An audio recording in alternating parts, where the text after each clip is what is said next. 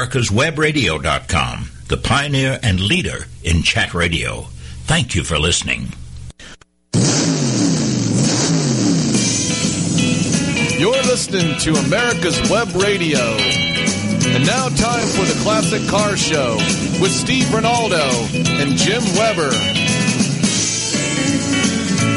Good morning and welcome to America's Web Radio. We're glad to have you listening in. This is a very special edition of the Classic Car Show. Then everyone that Jim and I work in vertically to is a special edition because we made it one more week. It is, and our partner, the Brill Cream Kid, isn't here. Well, you know, but his grease spot is still here. And we're referring to the one, the only Mr. Steve Ronaldo. As many of you know, he's on the CA board of directors, or was, and will be back. But this is also a very special show in that we continue our attempt to get people interested, and particularly kids. We're very eager to have kids understand and explore the classic car hobby and industry and understand how important over the years classic cars or cars have been to our country. And we are delighted today to have the director of the Canton, Ohio, Canton Classic Car Museum, and the director is Char Lautzenheiser. Did I say it right, Char? Oh, I'm so impressed. I'm absolutely impressed with that. Yes, it was correct. Well, that was my... But you can call me anything. I'd answer to anything, especially Rockefeller, so there you go. Well, I tell you what, if people go to your website, and I wish they would, I'm on your website right now on the laptop, and it's CantonClassicCarMuseum.org. And that's CantonClassicCar.org. No museum in there. Oh, no museum, okay. But it is a museum. So anyway, you can... It is a museum. You can go to the website and sort of follow along with us as we interview Char, and we're just delighted to have her on. And what you're doing, and all the rest of the directors and all the rest of the museums across the country, and many of which we have and will be interviewing as time goes on. This is so vitally important, in my opinion, and as we're seeing things progress today in our world, we can look back and it's so easy to say with classic cars that history repeats itself. And, we've seen that with the revolution of from cars to manufacturing to electronics in all areas. And it was, the automobile was a revolution, and I want to personally thank you, and I'm twisting Jim's arm, he's thanking you too, for doing what you do and being able to present such a important part of history. So with that being said, Jim? Well, I would like to talk about the cars that you have there, Char, and I noticed one of your featured vehicles is a Chrysler Custom Imperial, and you've got a Accord, and both of those are very unique cars, Accord especially. Right. Are those your two main focal points, or can you elaborate a little bit, please? Well, Jim, to be honest with you, first let me start out by saying that the Canton Classic Car Museum is so much more than cars. And unfortunately, car guys like all of us will travel halfway across the country or a whole way across the country to look at a car or a museum.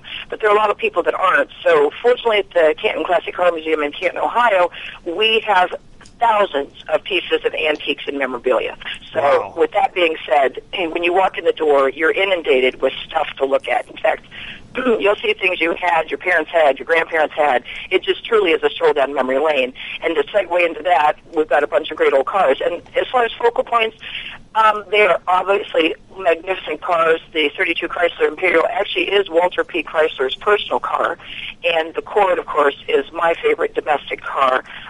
Just great designs, great lines. Of course, we have to give E.L. Accord credit for the L29, the first front-wheel drive car. And, of course, the supercharged 812 is front-wheel drive, that beautiful coffin grille, which is pretty controversial, just the great lines, the sleekness of that car. But we have a lot of really interesting cars that draw people in to look at them, and those are probably two, but there's quite a few more that people find very intriguing that are actually ones indicative to Canton.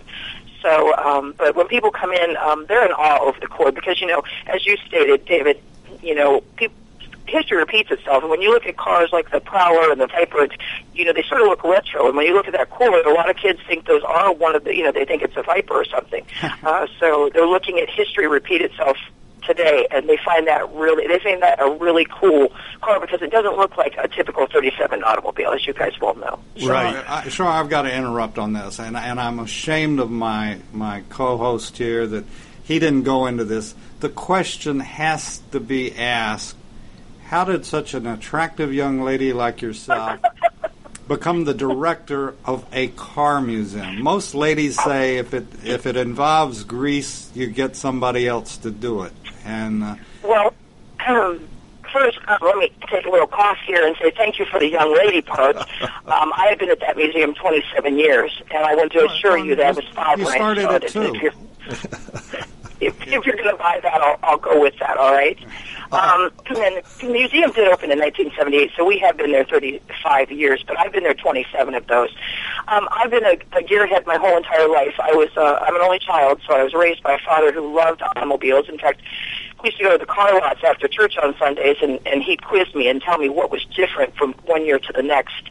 And I went to my first race when I was 3 in Bristol, Tennessee. So my whole life has been around automobiles and engines and fast. In fact, I have a nickname. In fact, I'll quiz you guys. I'm named after a race car driver from the 20s who smoked a Stokie, and he was from Ohio. Barney Oldfield.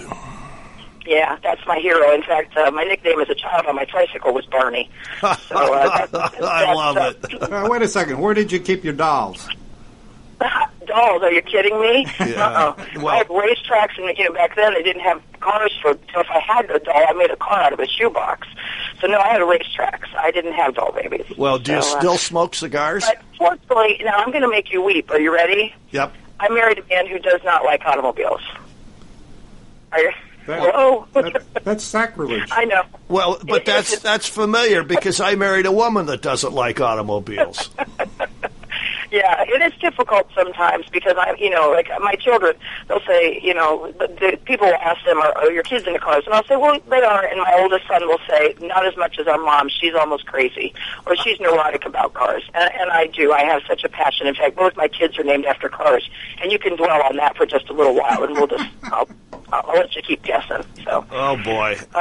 So yeah, I have diesel in my blood. It's a passion, and as you were talking about children, that passion needs to be reinvented, and it's a difficult sell because those generations we're losing some, and I'm seeing them come back. I'm seeing kids get interested in the museum. I try to make the museum very kid friendly in order just to make them feel in a comfortable venue, so they don't find cars boring or things like. And I think the movies have helped. The movies they've come out with, the Disney movie and those kind of things have really helped the resurgence.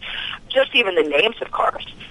In the beginning of my tour, I talk about the Hudson automobile, and children 15 years ago would have had no clue what a Hudson was. But now, because of the Disney movie, Doc Hudson, they can associate that is a car. All right, now tell me who the actor was that was the voice of Doc Hudson. Al Newman. Thank you. Welcome. Well, that's neat. I guess we could...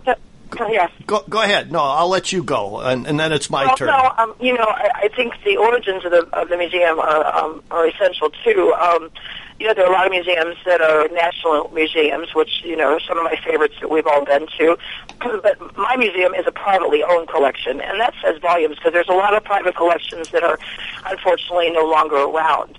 And the owners of the museum started in '78 with just 40 cars and just a passion to let people see history and a passion to let people come in and view what they owned. And that family has still continued all these years later, and we're very grateful for that. And it's something that the first generation is now gone, and the second generation, fortunately, is continuing that. And that's says volumes to me that they're able to and they're willing to, because, museums like this around the country are instrumental in keeping the hobby alive.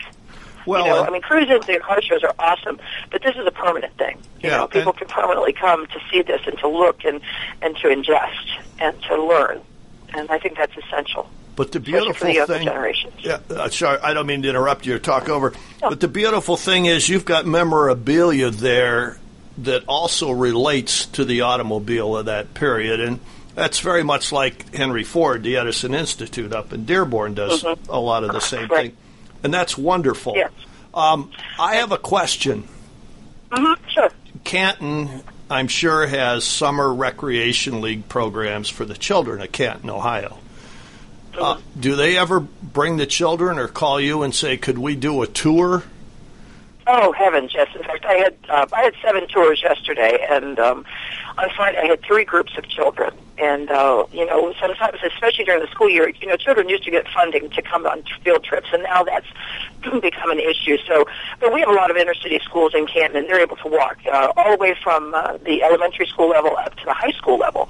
And, in fact, I do a lot of classes, the history classes, that come in, and they're learning about Henry Ford, or they're learning about the assembly line, or they're learning advertising classes come in. I have college classes come in. I have automotive tech classes come in.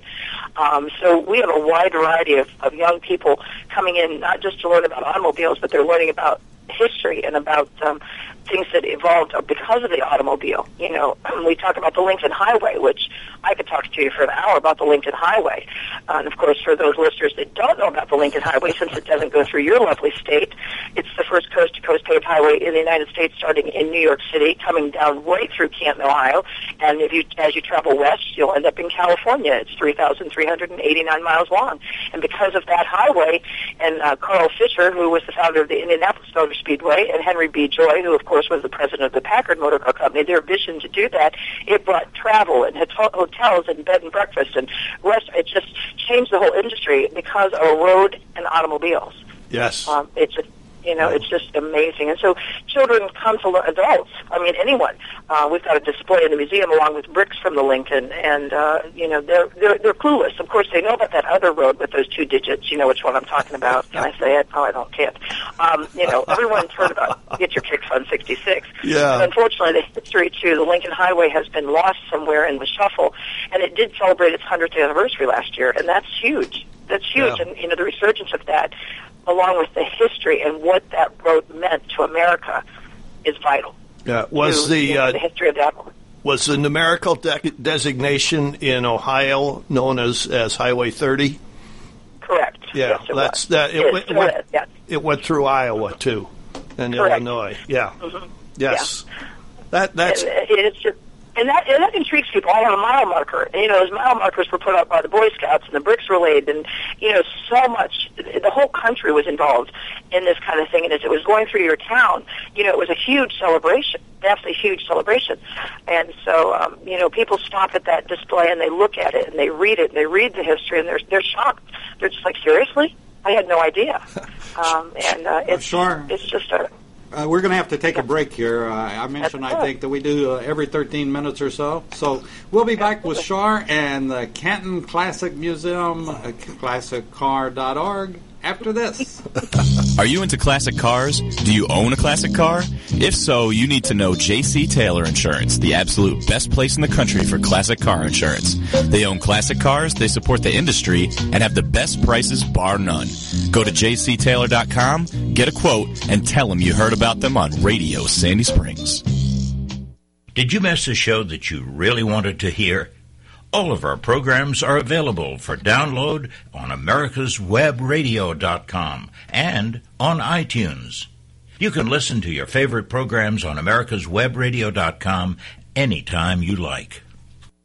Watchdog is a term given an organization like the United States Justice Foundation, which since 1979 has been watching out and, when necessary, taking the appropriate action from testifying to litigating to protect our constitutional rights. USJF, a non-profit organization, is nationally recognized not only as a watchdog, but many in the government, as well as those involved in legal cases, have also called the USJF a bulldog. for the tenacious approach in their presentation and proof of what is right. Find out more at www.usjf.net. Support USJF as they support you. You're listening to AmericasWebRadio.com, the pioneer and leader in chat radio. Thank you for listening. Char, we're back, and we're talking about the Lincoln Highway. Yes. So keep going. We got to do these commercial breaks once in a while, or David. I talk incessantly, and especially when it's about automobiles. I just could talk forever. We're gonna maybe I'll segue back to the museum too. The history of where that I'd like to discuss if you guys can entertain me and let me do that. We'd love to. The building that I'm in and how instrumental it was to the Lincoln Highway. Go ahead. Can I do that? Yes, ma'am. The building the museum was housed in, the owners purchased it in 1978, but it had been built in 1900. It was the largest concrete brick and steel building in Canton, Ohio, and the man that built that building, his name was George Monnet. And Mr. Monnet had a bicycle business because obviously bicycles were instrumental in transportation during that time period. And very large building, 24,000 square feet, so it's not a small little building that I'm in, but as time evolved, he decided that bicycles were a great thing, but he charged rent to people in Canton who wanted to store their cars in this building. He was a very smart man, because if you had an open-air car, let's say like a 1901 runabout Olds, you couldn't drive it in Canton. You guys are in Atlanta. There's no such thing like 4 feet of snow down there. But in Ohio, there's lots of snow. So if you couldn't drive your automobile, and of course houses at that time period in Ohio had no garages, so he charged you rent. He made a huge amount of money. As time evolved, this Lincoln Highway plan came about, and he's thinking, wait a minute, if that really does come to fruition, that road, that Lincoln Highway, that coast-to-coast paved highway is going to be 6 blocks north of the building that I just built. And they're not going to be pedaling bicycles. They're going to be driving automobiles. So in 1914, as that Lincoln Highway did go right through Canton, Ohio, 6 blocks from the building that the museum is housed in, George Monnet had the vision to turn his building, his business, into a 24-hour service repair garage to service travelers on the Lincoln Highway. Tell me that's not genius. That's incredible. Not only that, there's one more kicker. He wanted to sell automobiles, but to use his working capital took a lot of money. So he wrote to Henry Ford and said, Henry, I can't afford those automobiles put together, but if you send me the parts, I'll assemble them for you. And Henry was a smart enough man to realize he could sell something, make money, and not do any work, and he agreed. So they trained in the parts of the Model Ts about 6 blocks south of my building, and brought them up, hoisted them to the second floor, and assembled the Model Ts, put them together, and ramped them down and sold them out in the front showroom of what is now the Canton Classic Car Museum. That's incredible. And Monnet and Socker, that's the name of the two men that owned the building. George Monnet and Joseph Socker was the largest Ford dealership in the country from 1914 till 1931, right where I'm housed. Wow. All because of the Lincoln Highway. Beautiful. Yep. That's great history. Now, how many cars that were sold out of that building do you think still exist in your area of Model Ts and Model A's? You know, I'm not sure. The biggest sellers, obviously, were Fords, but the dealership also sold Oaklands, Jeffries, Pages, Chandlers, and Ramblers. So eventually, as he gained some money and some capital, he bought those other models. I would love to know, but without titles, you know, and that research is just so dead-ending sometimes. You know how it is to try to find previous owners, and even, you know, the provenance of automobiles is maddening sometimes to try to find. But, but you know what? It would be a great thing. If you want to check up on that, you guys, that'd be great. So, you know, well, you guys want to do some research in your spare time, I'd love to have it. Yeah, we'll have our research staff of thousands look it up. Sounds good to me. Well, or we might just bring Steve in. If he can't find it, he'll just lie about it. That's right. Well, I'm liking that. Steve Rinaldi, I heard. Mr. Greasebot, is that what you said? Yeah. Well, we call him the Brill Cream Kid because he still has a beautiful head of hair. And Jim is jealous. Yeah, and I'm jealous because, you know, I don't get a haircut, I get a Simonize. So, but outside of that, pardon me? Turtle wax, huh? Yeah, well, I like Simonize. Remember the old Simonize paste wax we used to use? I'm not admitting to anything antique. No, yes, okay, I do. All right. Okay, yes. all right, well. Remember, I was 5 when I started at the museum. Okay. That's right. Was it 5 or 3? Now, wait a minute. I'm a little confused here. I'm sticking with 5. All right, we'll update the bio then. Okay. That's great. Well, okay, now, but me being a gearhead too, you've got other cars besides the Chrysler and the Cord. Can you kind of start with the oldest car you've got and the newest car? I can assuredly do that. Excuse me. The oldest automobile we actually have in the museum is a 1901 Curve Dash Oldsmobile. Right. And you don't need me to give you the history that they were built between 1901 and 1907, and they built 16,000, do you? You don't need that. Just a great car to show a lot of history of Ransom Olds. In fact, a little side note for people that don't know this, Ransom, and his middle name was Eli. A lot of people don't know that. That's my game show question. He was actually born in Geneva, Ohio, until he moved to Lansing, Michigan to build automobiles. And so that's a nice history lesson for everyone about Ransom Olds. The newest car we actually have at this particular moment is very iconic. People love to look at it, a 1970 Plymouth Superbird. And, of course, we know that in 69 Plymouth wanted to get Richard Petty back on the circuit driving Plymouth, so they aerodynamically designed this automobile for him, putting the spoiler 25 inches from the trunk and then the opposite configuration of an airplane wing, which was so smart and so simple. And it's got a 446 pack, so they built 1,920 of that car. I prefer the Hemi because, you know, my nickname, right? Right. Barney. Yep. So the Hemi would be much better for me, but I could go with a 440. I actually learned to fly because I didn't think I'd learn to be able to drive fast enough when I was a teenager. Oh, my God. Yeah, that worked out pretty well. Good. But and then we've got some great other cars, some really cars that are history makers. 64 Mustang. You know, of course, Mustang just celebrated their 50th anniversary on April 14th. 1964 they came out. You know, great car. I mean, just think about what that did for the United States, for America. 22,000 were sold the very first day. 22,000 people owned a Mustang. That's just incredible. And I were one of them. David was one of the 22,000. You still have that car? Sure. Oh, yeah. No, I wish I did. I wish I had a lot of cars that I own. But that shoulda, woulda, coulda kept it. But, you know, we don't have a bazillion cars in our collection, and we all have museums, too. So let me ask you, in the museum, the cars that you're talking about, do you all own all of the cars and maintain them yourselves, or are they just there on from individuals putting them on loan to you? Well, originally when we first opened in '78, it's the Marshall Belden family that owns the museum, and they were all his automobiles, every one of them. And as he passed away and things started to evolve, within the last several years, we started to sell some of the collection, and we do have a few on loan now. In fact, the Mustang is on loan, and the Chrysler is actually on loan from the Henry Ford Museum, and we've had that for about, I'm going to say 12 years. So there are a couple on loan. The majority of the collection is still the family owned, and all of the antiques are theirs. I'm segueing. I'd like to do other things, you know, to keep things fresh. So I brought in some motorcycles. I actually would like to bring in maybe an antique tractor. You know, it's all a part of history and all a part of the learning curve of engines and things like that for kids and adults. Well, and people can relate to those. You can see, oh, my grandpa had a Farmall, my grandpa had a Chalmers, and I remember, you know, those kind of things. So I think it's nice to show. Mm-hmm. Don't.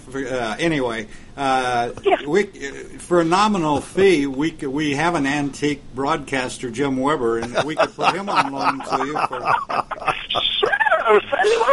Oh my! Okay, do you all maintain two questions, Char? Do you all maintain the cars? And then the second question is, are you looking for more cars? We never know who's listening, and as I found out even yesterday, I got a call that it was from a show that we did years ago, and it wasn't this particular show, but another show. So people will download this show. They may listen to it tomorrow. They may listen to it in 10 years or 2 years or 3 years. But are you all interested in expanding your collection? And if so, how do they get a hold of you, and so forth and so on? Number one, yes, we do take care of our cars. We have a restoration shop. We have garages that we take care of our own automobiles. As far as anyone else's, you know, that's totally up to them. I think yes and no. I do look for other cars. It depends on the space. Right now I'm pretty full, and it depends on what happens. You know, I have a contractual agreement with people when it's on loan for a duration of time, like any museum would. So yes, I guess I do entertain the thought of getting new things in. Usually they're local because of the transportation issues.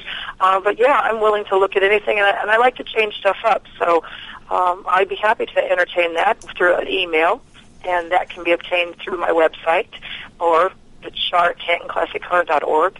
And always looking for new innovative stuff, fun stuff, and things that tourists. We get tourists from all over the world because we're the home of the Timken Roller Bearing Company and the Diebold Company, which are international corporations. I get people literally from all over the world. I had 30 kids from Ireland last week, and I had Germany yesterday, and Sweden, and Switzerland, and England, and I mean, it's just every day there's someone international, which is great. Great history for them to come and see things, and we don't have, right at this moment, I don't have any foreign automobiles, but still they like to look at domestic automobiles as well. So, yes, I have a question, too. The Belden family, is that the same family that used to make all the Belden wiring for cars? No. This particular family, the family that owns the museum, actually owned an oil and gas company. Okay. That was actually housed right across the street from the museum. Okay. So, not that. Right. I mean, I'm sure they're all related in some way, but this one was oil and gas. Yeah. All right, we're going to take a break in a couple of seconds, but what I'd like to have you think about, actually 2 minutes, David said, but I just want to have you gather some thoughts on this. We've talked about the oldest car and the newest car and Richard Petty and the design of the Superbird. But let's start back with the 1901 olds, and let's kind of move up. If you tell me, what comes next and next in succession, because the brass car hobby has really regained some interest lately. And I'm just wondering how many brass cars you have. And then the other thing we might talk about is some of the things like the first electric starter, which came out of Ohio from Mr. Kettering, and let's talk about front-wheel brakes and maybe a few things like that have developed up through the 30s. So if you could, kind of gather your thoughts on that, the oldest cars, and work up, and then maybe some of the historical significance of some of the cars. And we've also talked about the first radio that was put into a car back in the 30s. And I'm just wondering if you have any cars in the museum that might have a radio. It's just the historical significance of this. A lot of people don't realize, and I mean, you get in a car today and you turn the key on. Well, you don't even have to turn the key on anymore. You just push a button, and the thing starts up. And I mean, everything is leading up to becoming a driverless car. But I'd like to go back in the beginning from when it started, and the curved dash Olds obviously is very primitive. There's no steering wheel. There's no brakes to speak of. Wait a second. We already have driverless cars. That's a lady talking on her cell phone and texting on her other cell phone. I hear you. Yeah, well, she's also feeding her kids and loading a DVD and changing into her tennis clothes. That's right. And put it on makeup. We can do it all. Yeah. All right, and now I'm probably going to get shot when I get home. Yeah, pretty much you are. Boy, I'll tell you. All right, David, are we going to do a little break? We're going to do a break. Okay, right now. We'll be right back. Certification. Do you know why becoming a certified healthcare consumerism specialist is more important than ever in 2014? Adding this specialized designation to your credentials tells employers or your clients that you understand how much our industry has changed and how to navigate that change successfully. IHC University's certification program offers coursework both online and live at their biannual forum conference series, and testing is completed online. Reaffirm your position as a leader in the health and benefit management industry. Download our certification overview and learn more at www.theihcc.com. That's www.theihcc.com. This is Michael Gannett with the Middle East Research Center Limited, bringing you Insight to Israel, the truth about the greatness of the Jewish state and its struggle for sovereignty and security, every Sunday at 10 a.m. and 2 p.m. Eastern Standard Time. Are you into classic cars? Do you own a classic car? If so, you need to know J.C. Taylor Insurance, the absolute best place in the country for classic car insurance. They own classic cars, they support the industry, and have the best prices bar none. Go to jctaylor.com, get a quote, and tell them you heard about them on Radio Sandy Springs. Did you miss a show that you really wanted to hear? All of our programs are available for download on americaswebradio.com and on iTunes. You can listen to your favorite programs on americaswebradio.com anytime you like. You're listening to americaswebradio.com, the pioneer and leader in chat radio. Thank you for listening. Char, we're back. Okay, and I'm here. Wonderful. So, Can you hear me? I can hear you well. Okay. Let's start. We got an 01 Curve Dash Olds, and what's the next car? Oh, let me think, because I don't have them situated in chronological order. And you're talking about the brass era. Yes. And, that's hugely significant. And for a long time, that took a lull. People weren't interested in brass. They were like, oh, yeah, great. But now you're right. There is a resurgence of that. And we do have a Model T, which, of course, people are, of course, that's one of the most recognizable and known automobiles of the brass era. I don't think people realize how many brass era cars there were at that time. And of course, they're not familiar that Henry built more than just the Model T and the Model A, that he had G, Q, R, N, S, O, V's used. And at one time we did have a Model S, which was a nice representation of something else, because they're like, isn't that a Model T? Like, no. We're getting a few more brass coming in. We're getting an Oldsmobile and a couple more, and they're coming on loan. So we're trying to expand that. And what I would love to do in the museum, which I think is really significant, is putting the A and the T together and showing, Henry Ford's transition through that. And let's see, the next one we're going to jump to 22 Holmes. There you go. I'm going to give them a plug to Canton, Ohio. Arthur Holmes. I'm sure. Have you heard of Holmes, boys? Jim, David? No, I haven't. Probably not smart. Yeah. You have? We have not. Oh, you have? I would say, wow, I'm impressed. Okay, now I'm not impressed. Anyway, Arthur Holmes actually worked for H.H. Franklin out of Syracuse for 7 years as his chief engineer, and decided, I'm smarter, I'm better looking, I'm going back to my hometown of Canton, Ohio, and building my own air-cooled car. There's a key element. And Franklin said, if you do, I'll sue you, because, of course, Franklin had the first, and Mr. Holmes was smart enough to make it a full size. So Franklin's have a 92-inch wheelbase, Holmes have 126, so he got away with it. But a very unique car, a full set of elliptic springs. It has a front-lifting hood and a rear seat heater. Things that, we take for granted, as you're talking about. No big deal to get in your hood, but to have those side-lifting accordion butterfly hoods and hold them up for a while and see them wiggle and see what you do. The rear seat heater, great idea, burns your calf. Wow. Things were difficult. Women didn't drive. My grandmother had her first car in 1911 and said she'd rather crank her mule any day than her automobile. Because of the, people broke their arms, broke their jaws. We have a 1914 Benham. Oh, you talk about history. Have you ever heard of a Benham? No. They were built 1 year in Detroit, Michigan. They built 19 of them. Not only did you have to crank this car, which I tell the kids, but you had to individually prime each cup on the engine with gasoline and then crank it to start it. And, people are like, huh? Yeah, I ask kids now, how do you start a car? And, some of them will say push a button, most of them will still say keys. And when I tell them you have to crank it, they're like, what? What do you mean? I don't even know what crank is. So right. I have a stationary crank that I let them just feel it. There's no tension to it, but they just feel that. How difficult and the kind of tenacity people had just to drive their automobiles, like you said, driverless cars. You had to work at this, and invariably you're going to have a flat tire. If you're not on the Lincoln, you're going to have a flat tire somewhere. They think those tires are just for show. They don't realize that they needed those. So then we started getting into a lot of 30s cars with me. And one of the most iconic cars that people just find they're in awe of is a 37 Studebaker. And not just because it's a Stud, of course, but because it's Canton's police car.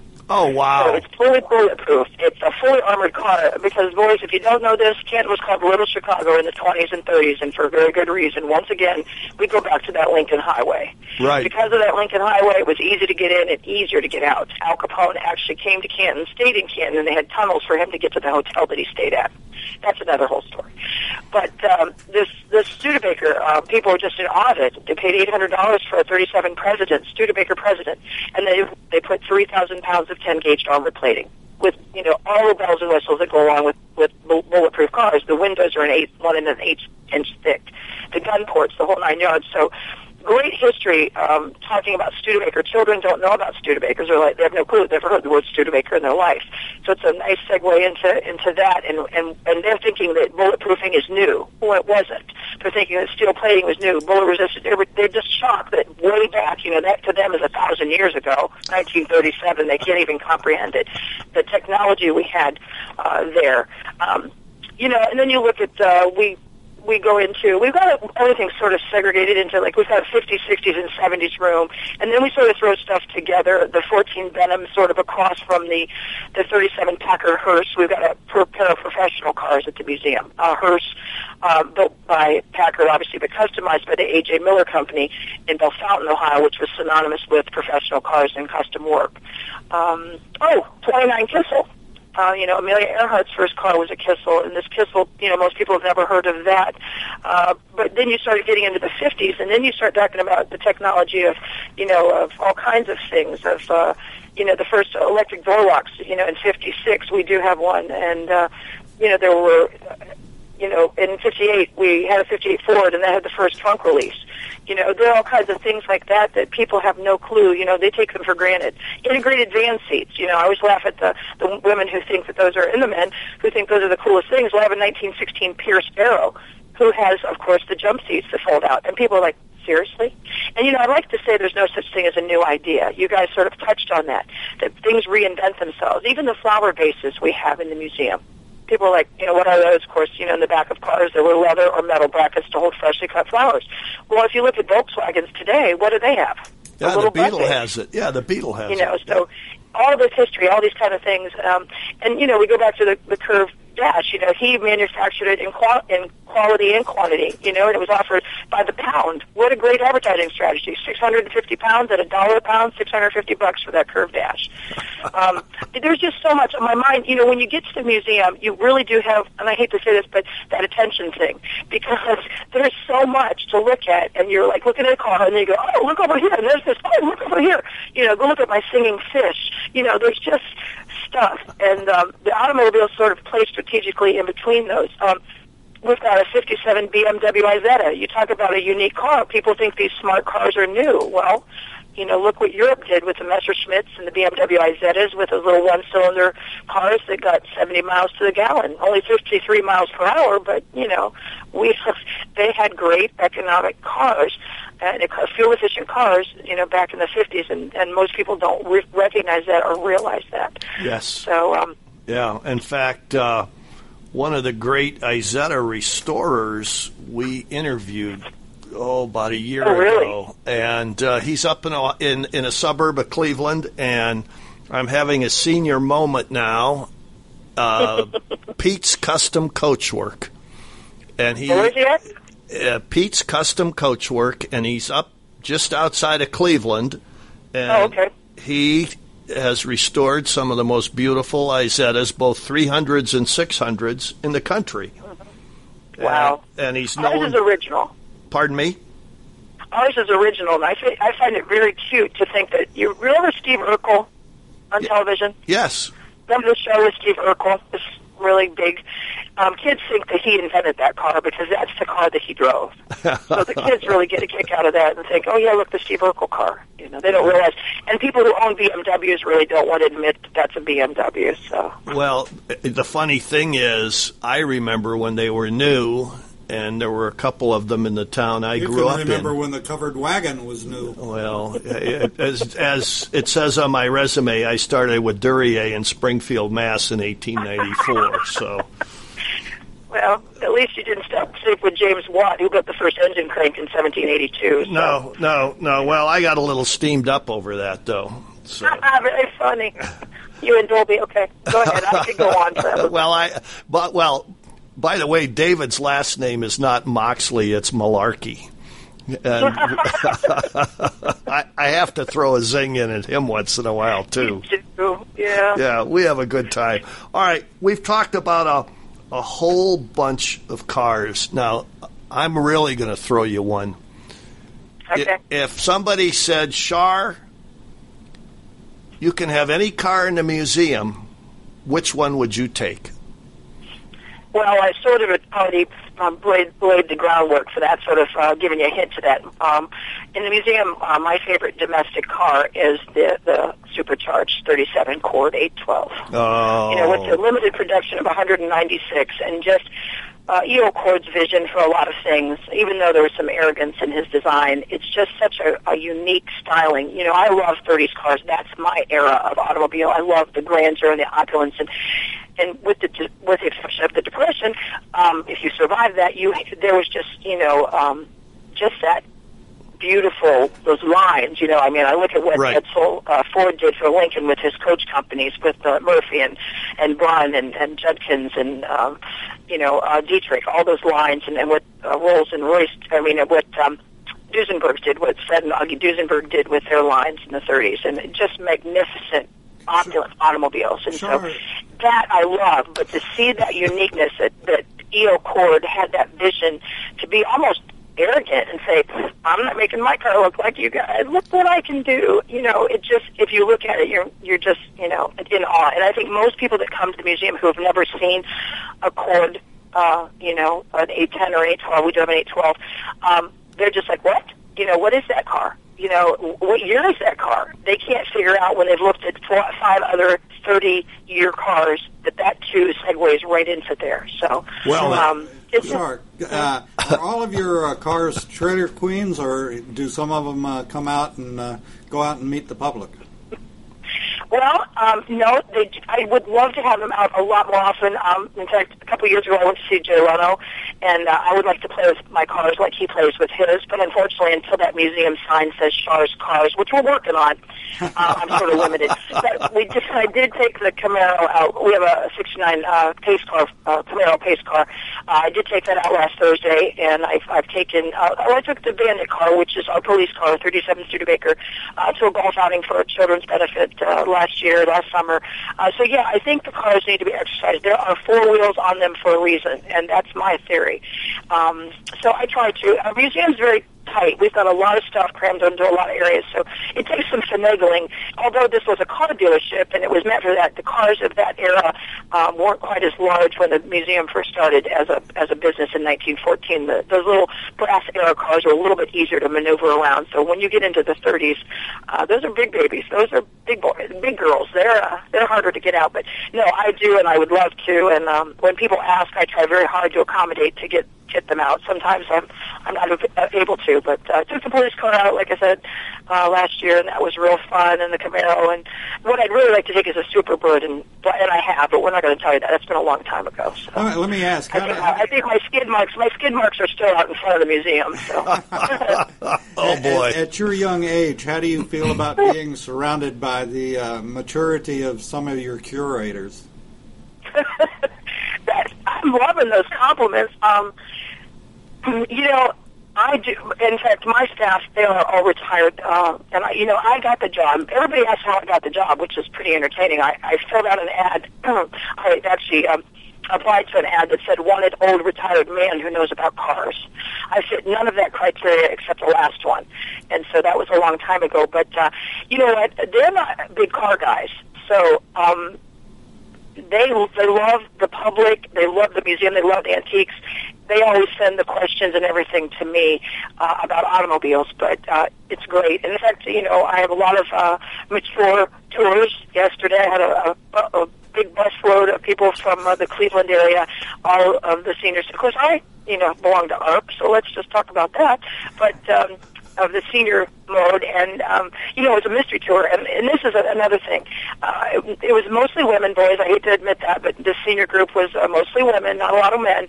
But it was a mystery tour, and the bus was filled. And I asked them when I got on the motor coach, would you have come had this not been a mystery tour and you had known that you were going to a car museum? And what do you think the percentage was that said no? All right, well, let's hold that thought until we get back, and everybody can sit there, scratch their head. We'll be back right after this. Solution providers, are you aware of the Institute for Healthcare Consumerism's multiple marketing platforms? You're invited to get a little closer to IHC with our Solution Provider Membership Marketing Program. Through IHC's exclusive Solution Provider membership, your business gets an all-access pass to engaging your prospects. This membership embeds your business within the Institute, which immediately aligns your company, its solutions, and your key executives with the nationally credible IHC brand, and shows your support of the healthcare consumerism movement as a market-wide solution. And that's just the beginning. Contact IHC's Managing Director, Brent Macy, today at bmacy@theihcc.com. Did you miss a show that you really wanted to hear? All of our programs are available for download on americaswebradio.com and on iTunes. You can listen to your favorite programs on americaswebradio.com anytime you like. This is americaswebradio.com, the best in chat radio designed just for you. Char, we're back. Okay. All right. What was the percentage of people that said no on the tour bus? I would say there was only about a fourth that said they would have gotten on that motor coach. And that's sad because of the negative connotation if you're not into automobiles. And even if car museums don't offer the nostalgia that I do, there's great history. And that's one thing that I try to impress even on children, that cars are rolling pieces of art. No matter what era you have, there's something that's magnificent that's changed on, especially the decades that have that opulence. You know, like a hearse, it's all hand-carved mahogany, the back. You don't see that. That craftsmanship is no longer around. Those generational things that you pass down to your sons didn't happen. It's gone. It's a lost art. And that's what I tell these seniors. And so as I gave their tour and we got back on the coach to say goodbye, I asked them once again, now if you knew you were coming to a car museum, would you have gotten on the coach? And they all said yes.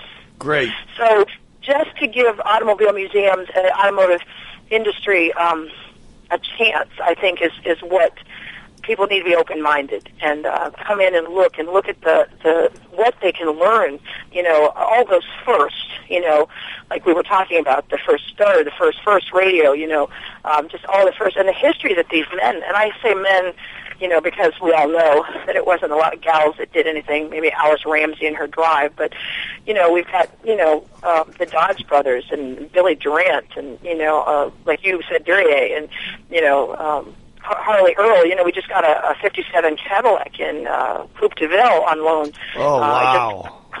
I just pushed it in. No, they drove that when I sort of pushed it. I have pushed more cars in high heels. I can't even begin to tell you. You know, but just his design is starting with a little Sal in 27, you know, and it just, you know, going into everything with the Corvette, with Bill Mitchell, and, you know, just looking at that, those designs, those lines, it's just, they're magnificent. They're pieces of art.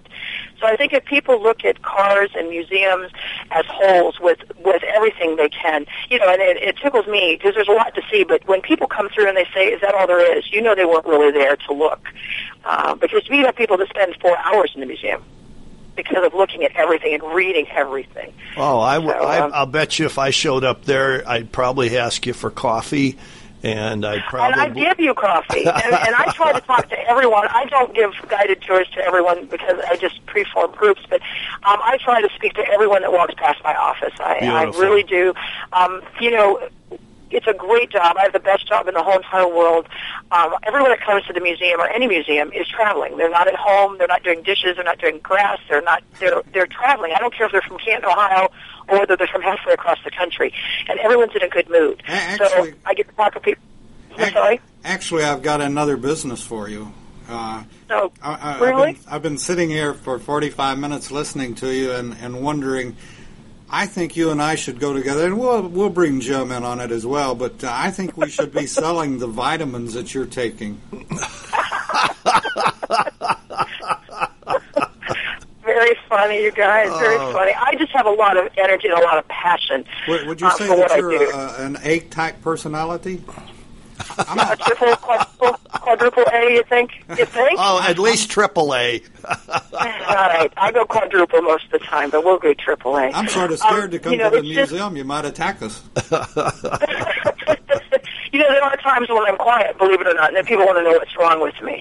I have moments of solitude, and they're like, what's wrong? I'm like, nothing, I'm tired. In fact, one of our mechanics yesterday had to go to the dentist, and he said, seriously, you shut up long enough for her to work on your mouth? I'm like, very funny.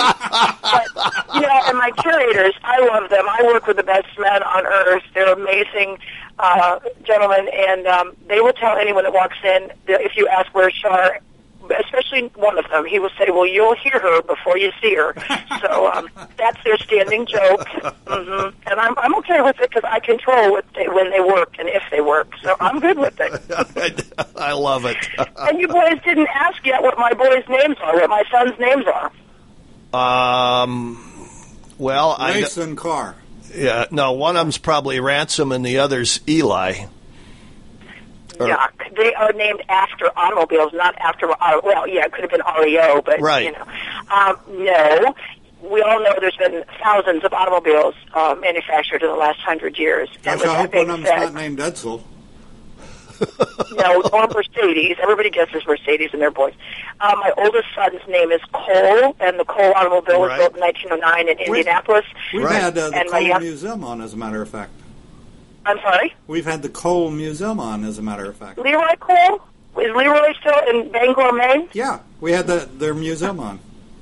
Yes, they're lovely people. And my youngest son's name is Chase, and the Chase automobile was built in 1907 in Syracuse, New York. Yes. In fact, Cole's middle name, the Cole was a Cole Aero 8. It was an 8-cylinder automobile, and his middle name is Aaron. And Chase's middle name is Emerson, which was also an automobile built in New York. So, but my husband didn't know that. For just a second. I wanted to name him Cord, but my husband said they call him umbilical extension. How stupid is that? You could have named him Emmett Loban. Let's talk. Let's get back to the museum a second. Yeah. What is the most? I know you and Jim talked a little bit about it, but in your paraphernalia of other items, we talked about what you would like. The Cord is your favorite car. What are some of the most unique items that you have that go along with the era, and what have you found in collecting to be the most unique thing that has come into the museum? Well, this is really silly, but we have a puffer fish, a blowfish. That's kids love that, and it has nothing to do with automobiles or anything, but that's something that people love. We have a litter, which was actually given to President William McKinley in the museum. We have a whole room full of Asian artifacts, and if you don't know what a litter is, it's a means of transportation, Japanese transportation, that you pick up on your shoulders, and they have a door that slides. It's 24-karat gold. It's absolutely magnificent, and it's very unique to any museum, let alone being given to President William McKinley, which, if you don't know, William McKinley was not born in Canton, but he did come to Canton to practice law. He ended up living in Canton, Ohio, getting married in Canton, and meeting his wife, Ida Saxton, there. So we have a lot of McKinley artifacts, as well as his the mausoleum where he and his wife and his children are buried. So that's a really unique piece of another means of transportation, but a really unique piece. We've got period fashions, and even the children yesterday walking past, there was a 1920s attire on a female mannequin, and even the girls are just like, wow. It was sort of, now it'd be called bling. Back in the 20s, it wasn't called bling. It may have been called glitz. Sort of that Gatsby era type of thing, and they just are enthralled. Well, kids are even enthralled with the 70s stuff. Of course, I'm not wearing that again, but, we have platform shoes, and there's a whole section of hats, and you just, everywhere you look, there's something that, signs. There are advertising signs that were back in the 20s, which, of course, we could never politically use those today. They are certainly not something that we would put out. And so people look at that and say, wow, I don't even remember when that was permitted. But it's history. And so, and a lot of humor. We have a funeral parlor, as I mentioned previously. We have a pair of funeral cars, professional cars, a flower car and a hearse, 1937 Packards, and they're sitting in between a funeral parlor, and there's a sign in that funeral parlor in between these automobiles that says "Dead End." Oh, my gosh. Okay, here's one for you. Who had the tiger in their tank? Tony had a tiger in his tank? What petroleum company? Oh, wait, I can see it. I can see the orange. Oh, I want to say Exxon. You're right. Well, Humble, yes, okay. Which but became Exxon. Yeah. Sinclair. Yeah. Nobody beats Dino. Nobody to Sinclair. Oh, Dino. yes, I remember. That's my favorite. Dino Gasoline. And Yes, Dino Sinclair. Oh, yeah, come on in, Doc. Yeah, we have a doctor that we're going to do a show after this, a pre-recording, and he's a classic car person. Unfortunately, he's so damn young that he's not a classic person. He's just owns a classic car. He's not old and an antique like Jim Weber is. Oh, boy. Oh, you guys are bad. You're going to have to come to Ohio. Now, I have roots in Georgia. You say you're in Atlanta. Yes, ma'am. I remember that. Jim's sort of like a big oak tree. He has roots everywhere. Well, I expect you gentlemen to eventually end up in Canton, Ohio at the Canton Classic Car Museum. Well, I've been in Canton, but I must admit I have not been to your museum, but it's on the bucket list. On the bucket list. Well, I'm glad to hear that. You know, and I will tell you that for the right thing, we might do a remote from Canton. I'd like that. There's a lot to do in Canton, Ohio. You know something that I would like to throw out to you, Char, and I can't think of anybody that could promote it any better than you, is that I've been trying to get Terry Ernest at NAMM, the director of NAMM, to go along with this, and I can't convince him, so maybe you could help us, but I would love to set up tours that people could take off for 2 or 3 weeks and travel the country going to different museums like Canton, like the one down in Tallahassee, the new one out in Kansas City, and set up tours of classic car museums. And we would promote it here on America's Web Radio and the Classic Car Show. What do you think of that idea? And you only got, by the way, you only got about 30 seconds, so we're going to have to be breaking off here. I'll talk quickly. Terry's a friend of mine, of course, due to, as you said, NAMM, National Association of Automobile Museums. I think it's a great idea. And I think, I encourage people to do that when they come to the museum. They say they're seeing museums. And so I actually download the membership list from our NAMM website and say, here, these are ones in every state. It's doable. There are a lot of people that do try to do that. If we did something nationally, I'm all for it. So, okay. Terry, if you're listening, I'll be happy to help with anything I can. So. All righty. Well, all right. Char, we do appreciate it. We're going to have to wrap it up. It's time to put the... we're going to put the plug in the jug, Char. Okay. Thank you, gentlemen. I had a great time. Thank you. Happy motoring. Thank you. You're listening to AmericasWebRadio.com, the pioneer and leader in chat radio. Thank you for listening.